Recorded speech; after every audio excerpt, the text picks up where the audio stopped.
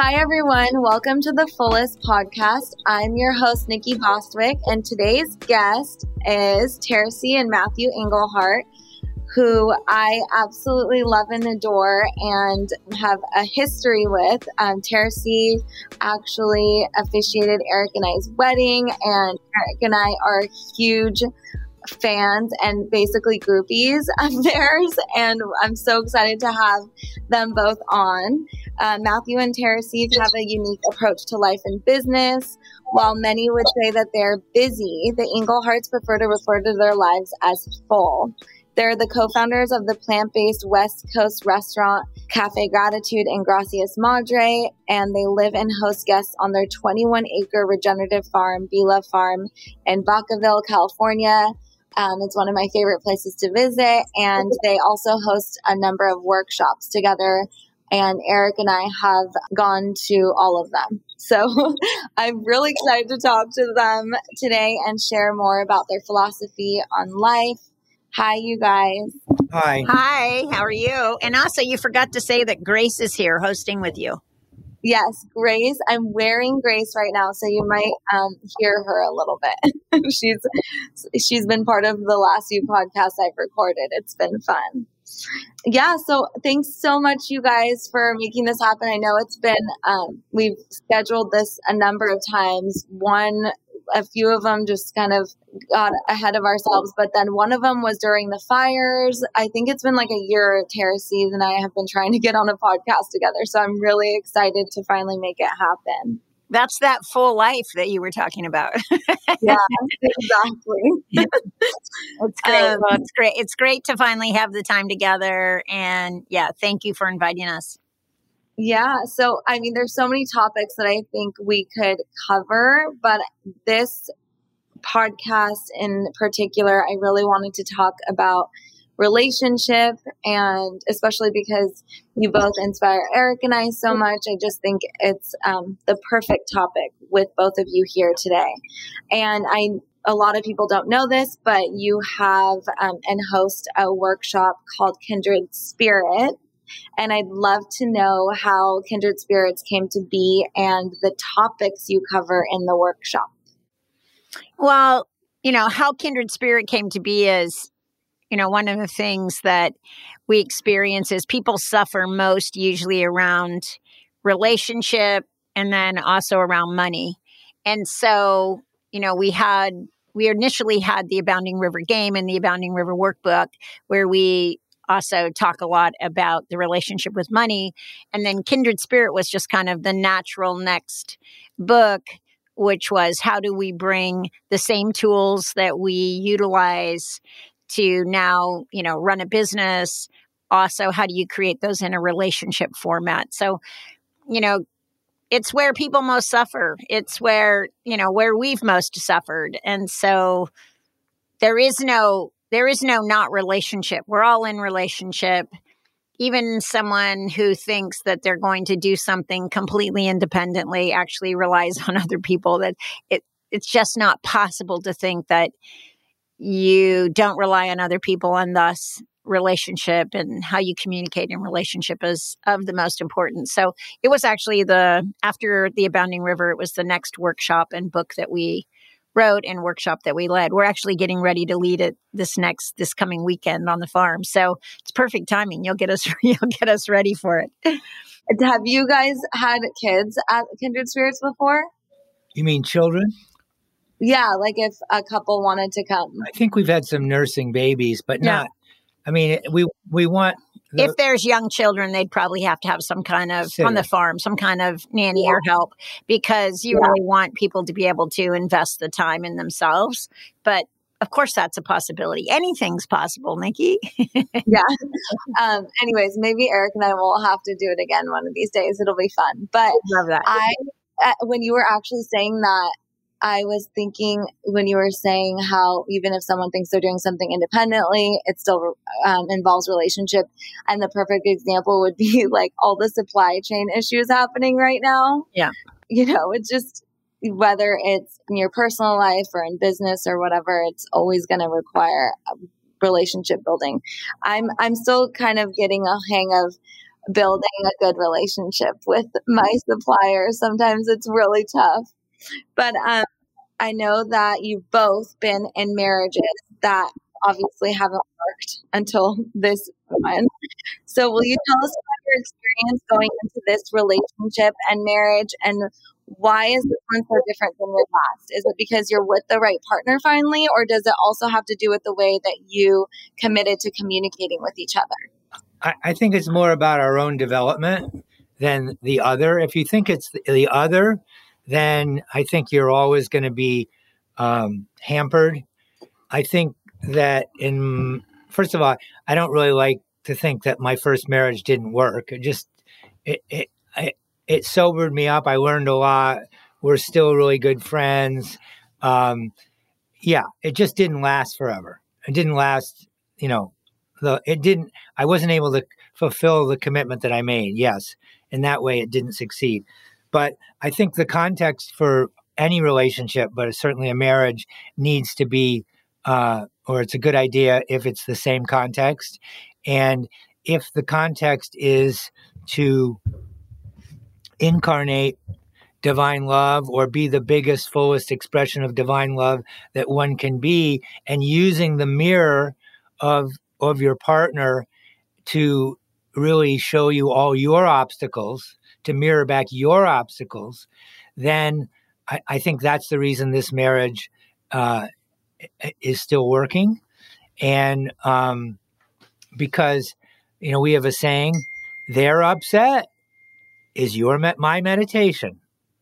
So holding space and not having my wound get triggered when her wound is triggered. It's like here's the best way to say it. Life and marriage are a psychological gymnasium, and you get up every day to work out. In the marriage, you're working out all those little limitations, all that nasty little stuff inside us, all our little egos and our foibles, all that stuff gets exposed. And are we going to use this relationship to awaken, or is it about avoiding pain, or about leaning into the discomfort? So I would say that's the difference. And then, Nikki, I would say there was a definitive moment for me when things shifted. So I actually have a few relationships that didn't work out, but I also, all of those relationships, I was actually still an active addict dealing with an eating disorder. So this is my first relationship outside of addiction. So I think that had a big part in it. Also, there was this definitive moment when I saw that a relationship isn't, it's similar to what Matthew said, but a little different. A relationship isn't about picking the right person as if that their people are a particular way, but it's more about how do you create that person. And the work is continuing to create that person in the best expression of themselves. So can you ongoingly create the other as the best version of themselves? Or do we get caught up in some story of who that person is? That's a lot of internal work. And Matthew was referencing the internal work as well. So it's, can we see the opportunity of our own personal development inside of the context called relationship? Where, I think, in my generation, certainly, people look to relationship for safety, security, comfort, love, romance, and we're actually talking about a very different context. So we say, if you want comfort, get a dog. And we just got a new puppy. Hey everyone, I want to tell you about a new airline I recently came across called Aero. I was really intrigued because they're a semi-private airline company that flies to places my husband and I either love going to or have on our bucket list, like Aspen, Jackson Hole, Sun Valley, and even places closer to home in Napa and Northern California. However, the fact that a lot of these destinations are in mountain ranges or national parks can sometimes make them difficult to get to, and usually involves multiple flights, which makes me hesitant to book with 2 kids. Then I came across Aero and realized this could be the solution I've been waiting for, especially during these unpredictable times with COVID. Like I mentioned, Aero is a semi-private airline that also provides amazing services that honestly for me make it absolutely worth the investment. I love that they use cabin light therapy based on psychology. For example, their custom colored lighting system helps disassociate from motion sickness, and their onboarding warm light and soft music helps calm your nervous system. I also love the fact that you can customize your meals and choose healthy options for you and the whole family. Plus, finally, our dog can come with us as they're pet friendly. Another feature I love about not flying with a major airline are their private terminals. Traveling with a toddler and a newborn already adds so much extra time and forethought getting to and from the airport, and having this expedited check-in system and also just a little more privacy to get the kids ready for the flight is priceless. If you've got an upcoming trip to an outdoors location and are looking for an alternative to the major airlines, you should definitely check out Aero. And until December 31st, be sure to use code TheFullest when booking your next flight to get 10% off your trip, which is a big deal. So enjoy, and hopefully you check them out. I love that perspective, and I completely agree. And it's probably because I've taken your workshops, but really it's about, like you said, the mirror. It's really about personal development and growth. And I completely agree where we make that person who they are, or seeing the beautiful aspects of them and continuing to create that. But I guess my question is now, would you say that, so many people have taken your workshops. I know that you've said that there are people that come to your workshops who are thinking or considering about getting a divorce or breaking up. And I'm curious what you say to those people. I'm sure a lot of times it can be just looking at the relationship differently and how you can work on yourself, or what is this teaching you? But then at what point also is it really the time to move on as well? Well, we actually say that to those people, we actually say, give it 6 months. Like say, okay, we're going to give it 6 months and we're going to be all in and we're going to play full out. And we share with them the tools that we share for communication and building win-win healthy relationships. And we say, utilize these tools, play full out 6 months. At the end of 6 months, if you still think you're better off splitting up, great, then make that choice at that time. And you've got to complete the commitment that you made and make a new commitment. You've got to always be living inside of a commitment. Otherwise, it gets really wishy-washy. So, it's not like when people try to stay in a relationship with a back door, it never really works because they always have the back door option. That's why we say you've got to live inside of a commitment, and that gives you the structure and the foundation to be able to work inside of on the relationship.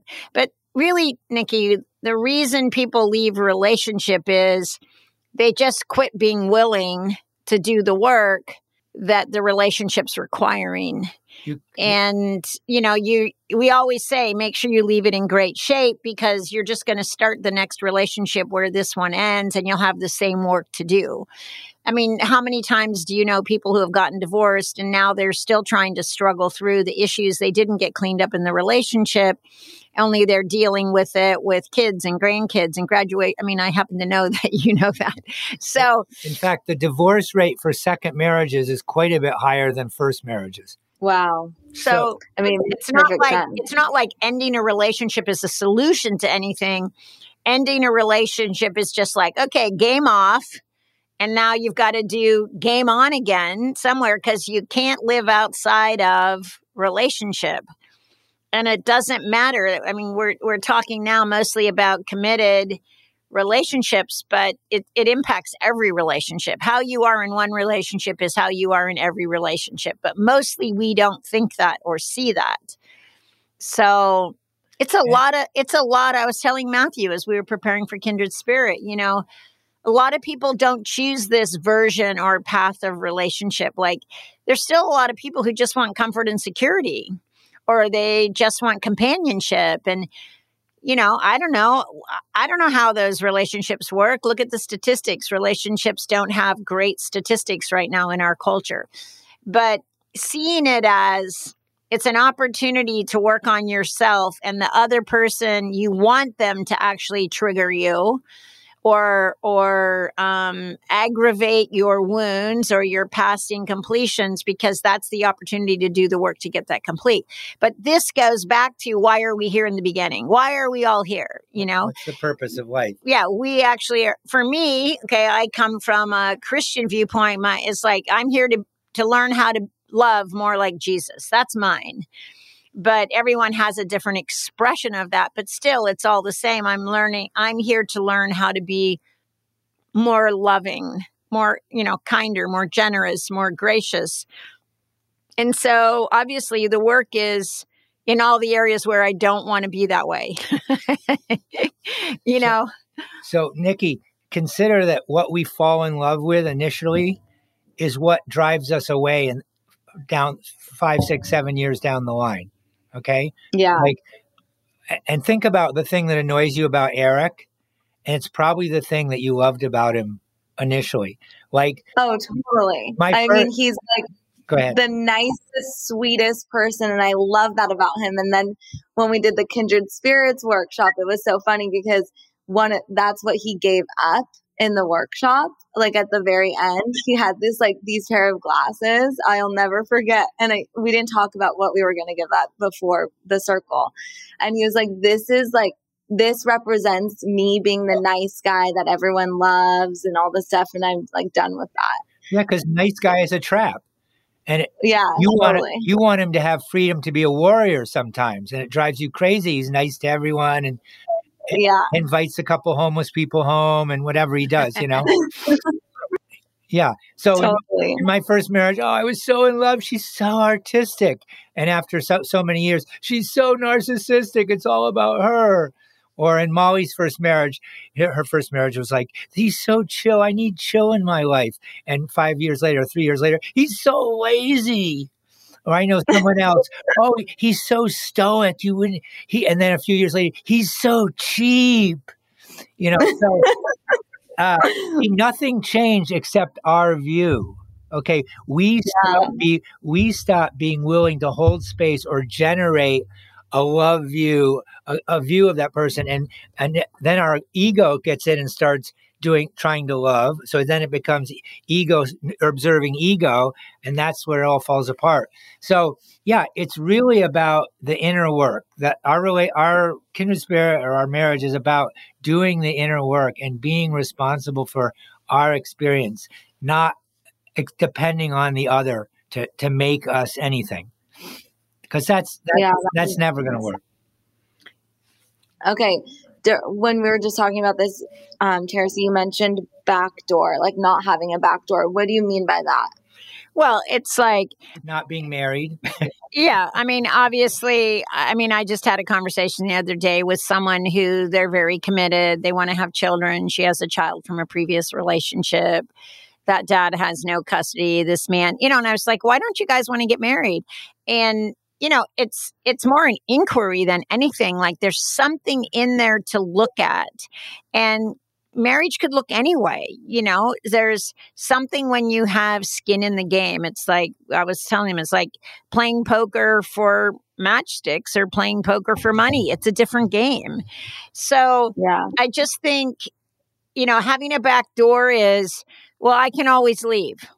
I can always leave. Or it's like you want to live like you can't, but always have the freedom too. It's like you just. Well, there's going to be a cost. Commitment. You have a declaration, but if you renege on that declaration, it's going to have a cost. Mm-hmm. And that's just like if you lose at poker, there's a cost and there's an edge. So, and I think in this day and age with, we counsel and coach a lot of young people. And I think we're kind of in a culture where, people want what they want when they want it. And we live with such instant gratification. Notice the supply chain is bringing up a lot of those issues for people. Like, what do you mean I can't get what I want in 2 days? Yeah. And so what are you talking about? but consider most of the world, that's not true. Most of the world doesn't have the access to the resources and the things that we do. But yet we're like dependent and attached to that. So I think we're having to deal with those attachments and then look at, okay, so now what's relationship going to be about? It's not, you have to, there's a grieving process. You have to let go of it. It's not the idealistic, romantic, live happily ever after. That's probably not that realistic of a vision. But what is going to be a rewarding, fulfilling,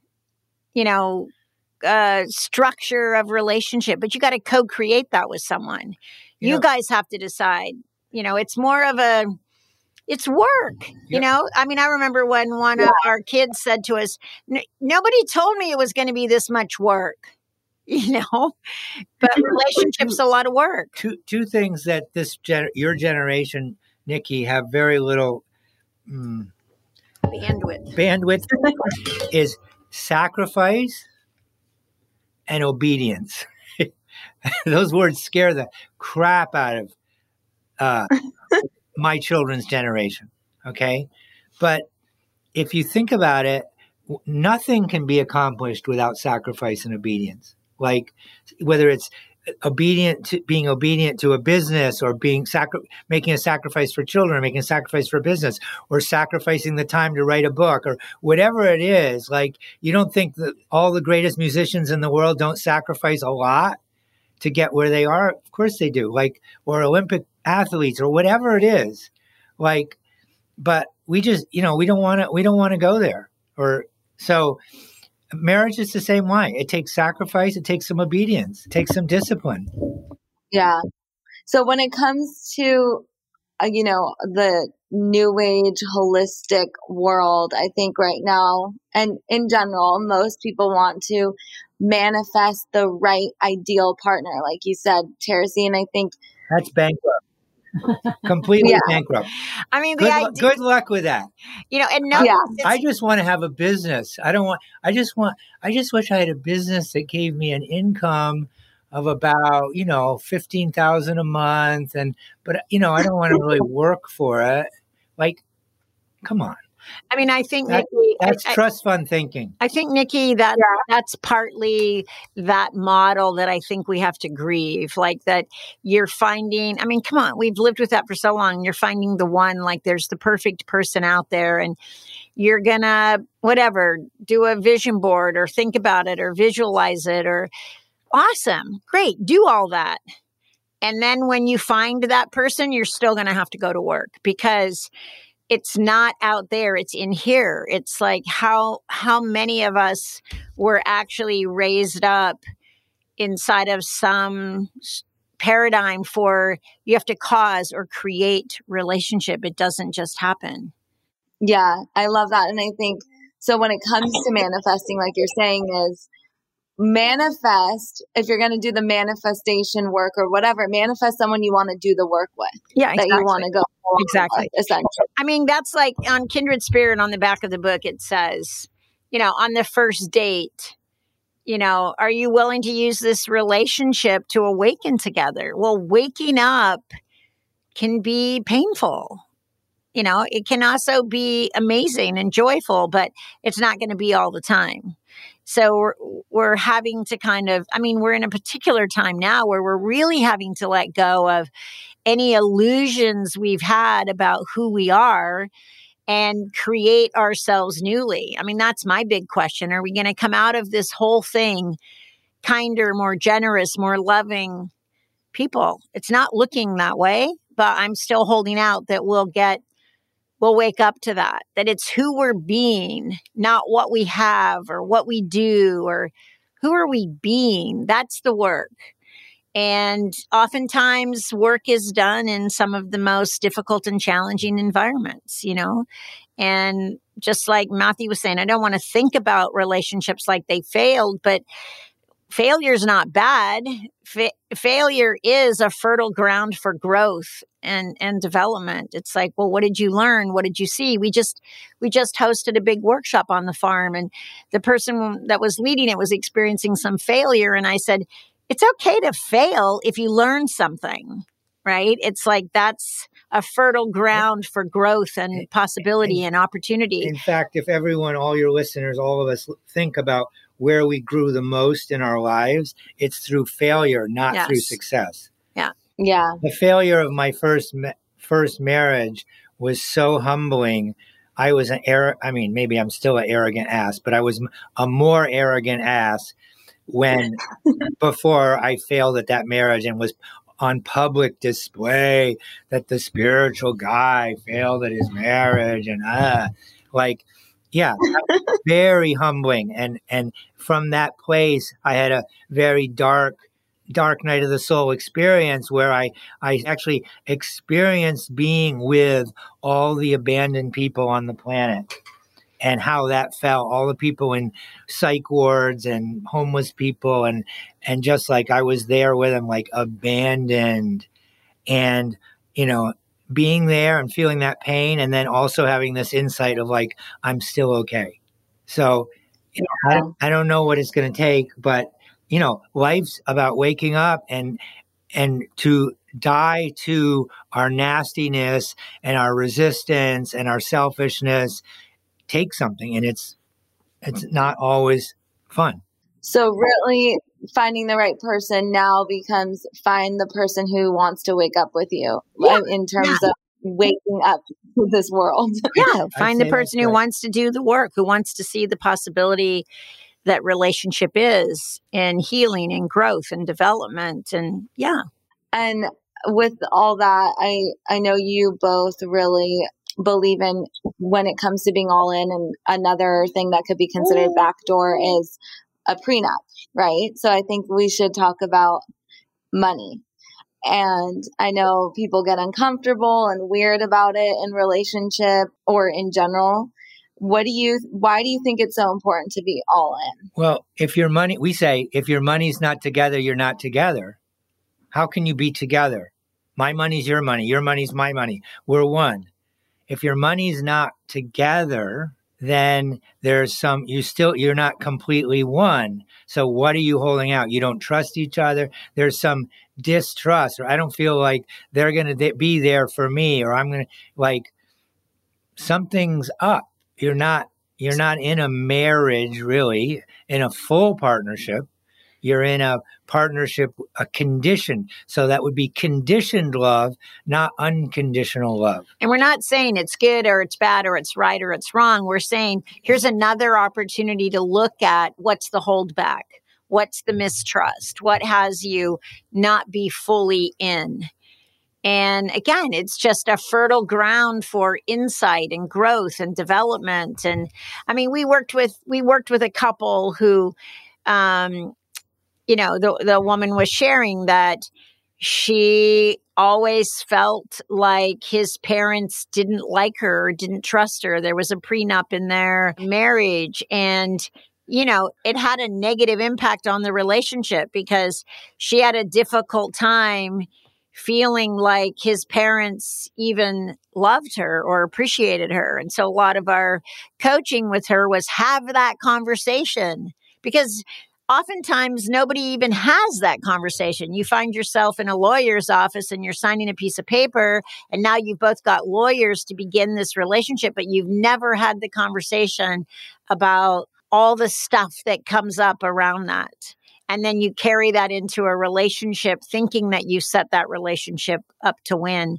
when in fact that may not be the experience of the people at all. So it's just a fertile place to continue to look at what's behind that. What are you afraid of? What do you mistrust? So, that's our coaching for people. I love it. And another topic that you guys share about that people listening might not know that you guys practice every day is clearing. And you do this on the farm with other people that are there. Will you share a little bit about that and how it kind of goes into the way that you communicate with each other Well, and reframe things. yeah. So clearing is an exercise that does a couple things. It trains us in listening. So if we were in a live classroom with your audience, Nikki, and we said, how many of you know that if you were better listeners, you'd be better partners, better friends, better husbands, wives? Pretty much everyone would raise their hand. So consider we're crappy listeners. So listening is the highest we say listening is the highest form of loving. Okay, really just dropping in and getting in each other's worlds is such a loving act. So clearing trains one in in listening as loving as listening. It also trains people in recreating it, just saying back what the other person is saying. So if someone says, I don't know, I feel like you're not listening to me. And you say, so what I hear you say is you feel like I'm not listening to you. And that is today in the world of counseling or psychology or whatever, that's called mirroring. Yeah. When we started doing this, I don't think that was a thing, but it's called mirroring, which is just saying back what the other person said as verbatim as possible without adding or subtracting. So clearing helps train you in that. Yeah, training in like listening to the point where you can actually recreate what they say, right? And then just being with it. And then you might ask, and it also gets them, if they're in their head, there's a step in clearing where you ask them, so when your attention's on that, how do you feel? So you drop from your head to your heart, because the feeling is quite important. You want people to be in their heart space. And, oh, yeah, what's going on is I feel like I don't matter, I don't, whatever. And so you recreate that. So what I hear you say is you feel like you don't matter. You just hold space for that. And so it trains both parties in this is probably the most important relationship tool, holding space, which means just sitting in a compassionate space without trying to do anything. Not fixing, not changing, not advising, not coaching, not defending, not arguing, like any of that. So it's just being there with the other. It's so important. It's kind of like parenting in a way with toddlers or whatever, or the way that, I don't know if you've heard of RIE parenting. Yeah.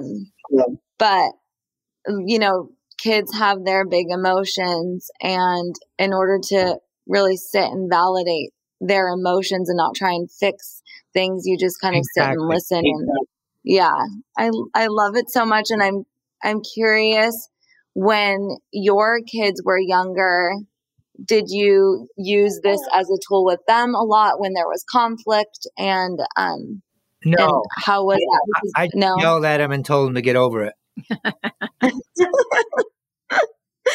I know that you guys, you're in you're in business with your children as well. And so I've heard stories about how, even with like board meetings and stuff like that, I just love you both so much, obviously. And the way that you approach everything in your life is just so beautiful to me. And, I've heard stories that you guys have shared with us where there is conflict and you're just always all about getting in there and sharing and going all in. And this is the way that you do it, right? Well, I think, so let's just, so back up a little bit, how we raised our children. So remember, I think there's hope in the message of, I was a single mother of 3 children dealing with addiction.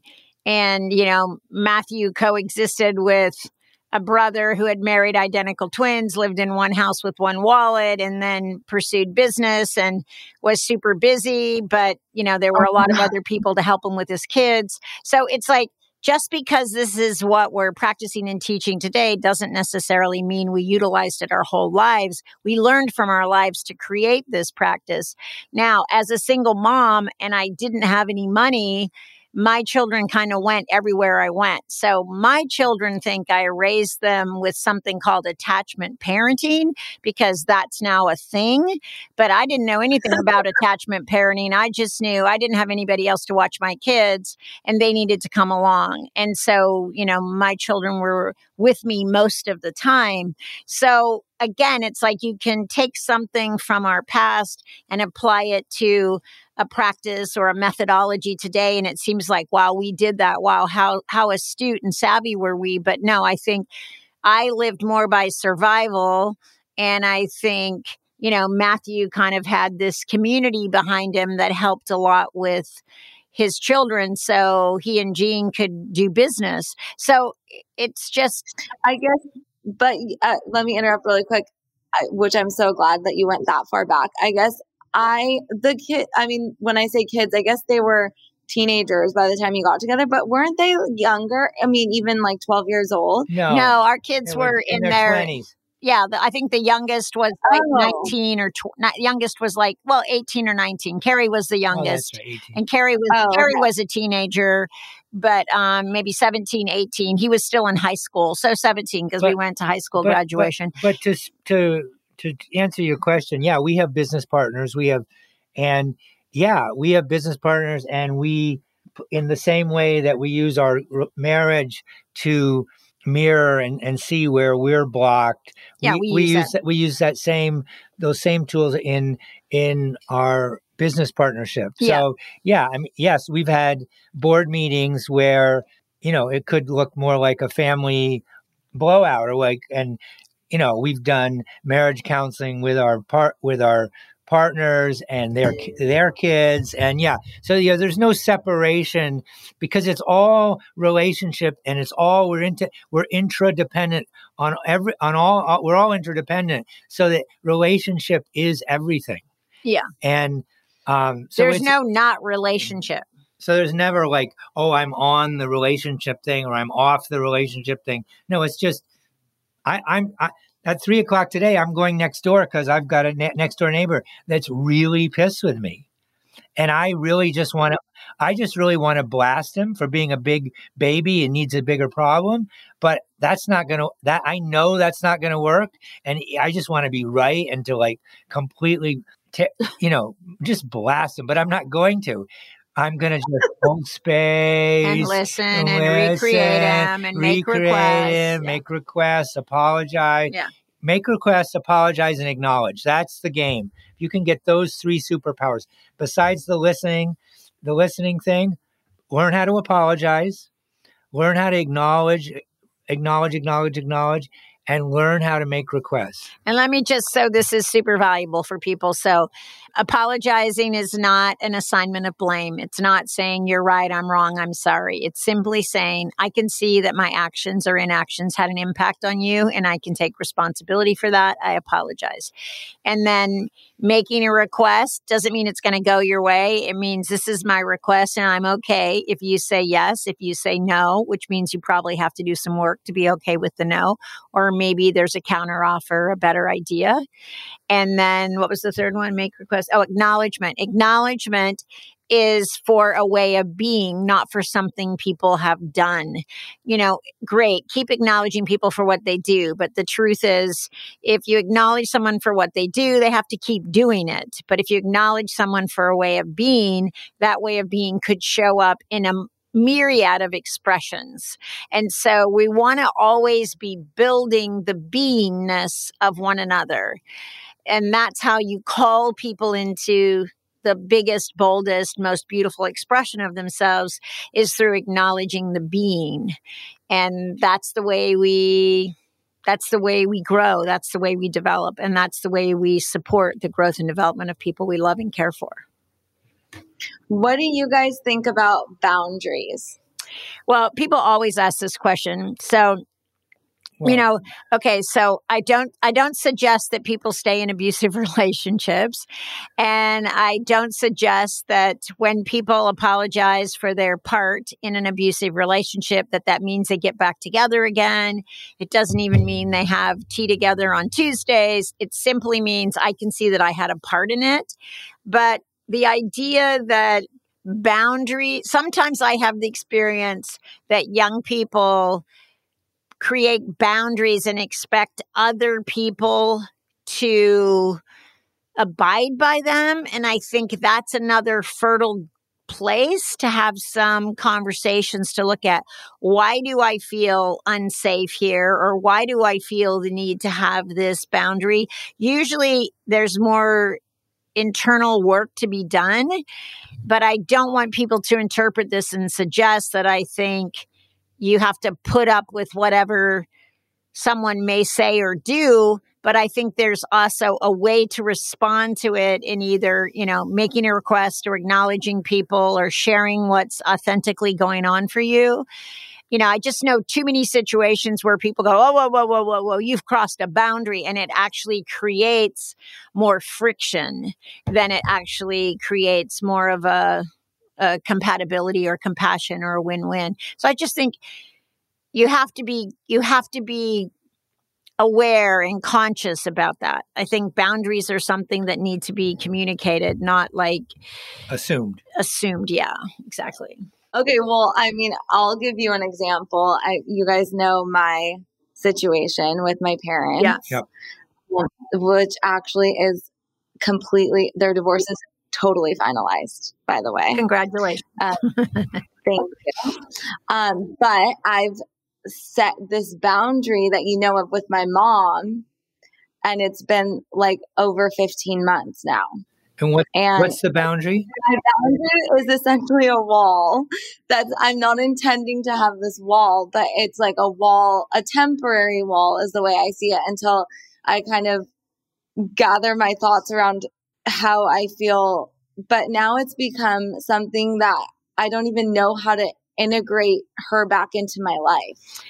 Well, here's the kind of 10-second coaching, Nikki, is that's what you want to say to your mom is like, Mom, I felt like I needed to create, because it was really around how she was treating your father, right? While they were going through this divorce, and it became these kids took sides, right? And I still feel strongly about it. So I think in Matthew's words, it's like, I still feel like I'm holding on to being right. Yeah. Okay, great. So that's what I'd apologize for. Like, consider there's an apology, and it's like, Mom, listen, I can get this. Because, first of all, what you're holding is you're holding love back. You're holding your children back from their grandmother, correct? Yes. Yeah. She's not allowed to see the kids. Yeah. So, Nikki, it's just like, Mom, this is how I felt. This is what was going on for me. I can get that had an impact.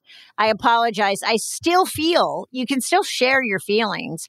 I still feel this way. And I'm also committed that we begin to heal these wounds and take down this wall. And I don't actually know how to do it. You want to be an invitation for your mother to participate with you, as opposed to she somehow has to climb over this wall, right? So an invitation is who I am is love, and I'm here to serve. That's an invitation. So what's the invitation that you could make to your mother? And how she responds is how she responds, right? She may not, but that's where I'd look, Nikki. What's the invitation that you have to make? So before you think about that, let me just add one thing. So can you see that it's your mother's lack of love, of her own sense of her own self, her own spiritual self, her own infinite self, that has her cling to stuff and money and revenge and all that stuff? Can you see that it's her lack of consciousness that has her behave the way she's been behaving? Yes, I see that very clearly. Okay. And so that unconsciousness has triggered your unconsciousness. You're punishing the unconsciousness right now by withholding love. That's exactly. You think that you're gonna punish her, so now she feels less love, less of a failure as a mom. Not only is she a failure as a wife, she's a failure as a mother. She's a failure as a grandmother. So chances are she's going to slip deeper into the unconscious, right? And so Yeah, we call this wound on wound. Okay. Her wound has triggered your wound. And it's not that you can't communicate your standards. Yeah, like Tercy said, she did a beautiful job. Hey, Mom, I need your help here. Like, I still feel that it's unconscionable how you treated Dad. I still feel that way. But I'm also not willing to just be A punisher. a punisher. That's not who I'm you not are. willing to be a punisher. But I'd sure like to hear from you. There must be a request in here. I'd like to sure like to hear from you, something. I'd like to hear what you got to. Do you need an apology from your mom? Do you have a request of your mom? yeah, Whatever. But don't, just withholding love is just now the wound has you, right? And so it just doesn't work. It now because you have to sit in your seat with your two kids in your house and justify. See, you're taking bandwidth right now, justifying your actions to your mom all day long. yeah, And total, 100%. And so love can't, while you're justifying, love can't fill that space. Can't penetrate. So you're taking the poison, expecting someone else to die. Yeah, I mean, everything you said is totally, you nailed it. And I know this. And so I guess the thing holding me back, which I love, I forgot about making a request. Yeah, So I think for me, I feel like I've always been the one reaching out, sharing how I felt or whatever. Like, I just feel like she's not willing to go there with me. So she just completely ignores it. But I think now I'm sitting and hoping for her to just reach out with an apology of some sort. And instead of, like you said, people can't read your mind. So I can at least make a request and send an invitation. Yeah. Of some sort. And Nikki, remember, it's like you go first. So Mom, I want to take responsibility for this part. And then you can make your request. Like, look and see what can you authentically take responsibility for, and then make your request and let her know. You can apologize. I apologize that I held the kids hostage, but this is how I was feeling, Yeah. And all right, now this is whatever, this much is resolved. How are we going to go forward? Because now it's time, like your parents ended one contract and now it's time to create the next contract. What's the next contract going to be? Because you're still family. You're still family. No, a divorce doesn't end that. And also, and I think we've talked about this before, to have some compassion for your mom who came to a new culture, who was royalty in that culture, who had to leave that royalty, which was a big shock, and survive somehow and adapt somehow. And she did bring you to this more benevolent culture that's better for you and for truth and your family. So, also you can acknowledge at some point for the contribution she has been. Yeah. And then Nikki, I'm just curious because I read the Instagram post where you guys had like the opening dinner, and I think your sister did the design or something like that. Yeah. So is your sister back fully in the fold? Has that been forgiven? How did that happen? Because she was kind of on Mom's side, right? So, I mean, to give everyone kind of an idea of what I'm talking about, I think I've mentioned this in the past, but basically, because I've interviewed a divorce therapist or author as well. So basically, what has happened in my family is that I somehow feel more aligned with my dad, and my sister feels more aligned with my mom. And I think that their relationship kind of just like got passed down to my sister and I. So she and I have been working on our relationship. But yes, this whole time she's been working with my dad. There's, tension there at times, but they've been working through it. And my sister has actually kept her relationship with my mom throughout the whole process, which, everyone's different. So for her, she had her baby and also just really feels that she needs my mom's support. And they've worked on their relationship so much in the past that, she just she felt that it was between my mom and my dad and not between her and my mom. Right. And I totally see that because that's how divorce typically is. It shouldn't involve the children. But I just kind of felt like I took a different approach to it, obviously. And yes, in some ways I felt like I was protecting my dad, or I felt horror and shock around it. But I also think I was spending so much time with my mom that I almost felt lied to, because behind my back, essentially, like I didn't know anything was going on. And then all of a sudden, my dad got served paperwork that, whatever, someone should take over his company. But anyways, I think really what it comes down to is me sharing in a nice way, because I haven't been very nice about it, my feelings and why I feel affected by it or whatever. And also apologize, definitely, because I know she's so hurt that she hasn't been able to see my children. And the way I saw it was, well, if you can't even have a relationship with your daughter, why would you want a relationship with your grandkid? Yeah. And remember when you're sharing your experience, Nikki, do it in the first person. I feel no one can mess with the first person. Yeah, my experience. And then you take responsibility and apologize for your part in that.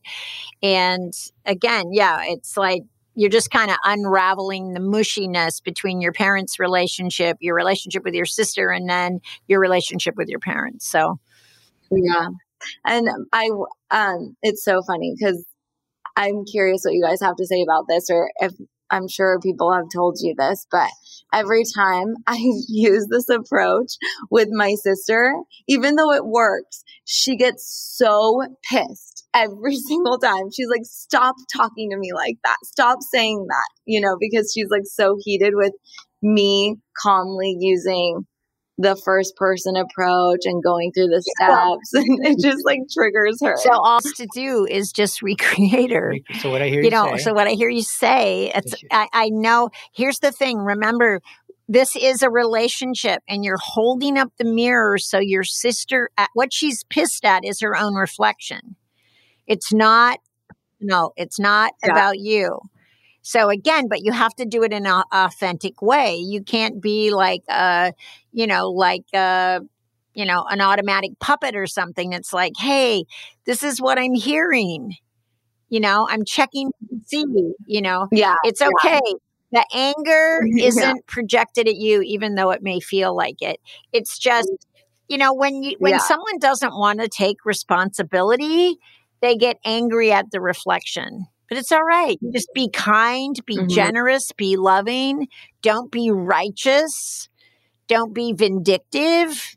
It's just like, hey, this is what I'm hearing. I'm checking in. These are my experience. This is my feelings. But you just be careful that it doesn't come across like a script, but it's actually heart-based. Yeah. I love that. Thank you. I love all of your coachings. I definitely have benefited from so many of them. And, the very first one for me was one about my dad in the workshop that just absolutely changed my life and brought me even closer to my dad. And so I really appreciate you guys so much. I love you both so much. And you're doing such important work in this world. And I admire the way you've chosen to live your lives and community. Come visit us. We miss you. We want you back on the farm. Oh yeah, I'm planning on it. I was looking at dates. You're so booked up, so I have to take time to go midweek. So I'm trying to figure out if I can bring a few people from my team up there as well in November. Oh, that's great. Midweek's awesome. Yeah, midweek's awesome. We love that. I'll talk to you guys soon. Thanks so much, and I'll see you very soon on the farm.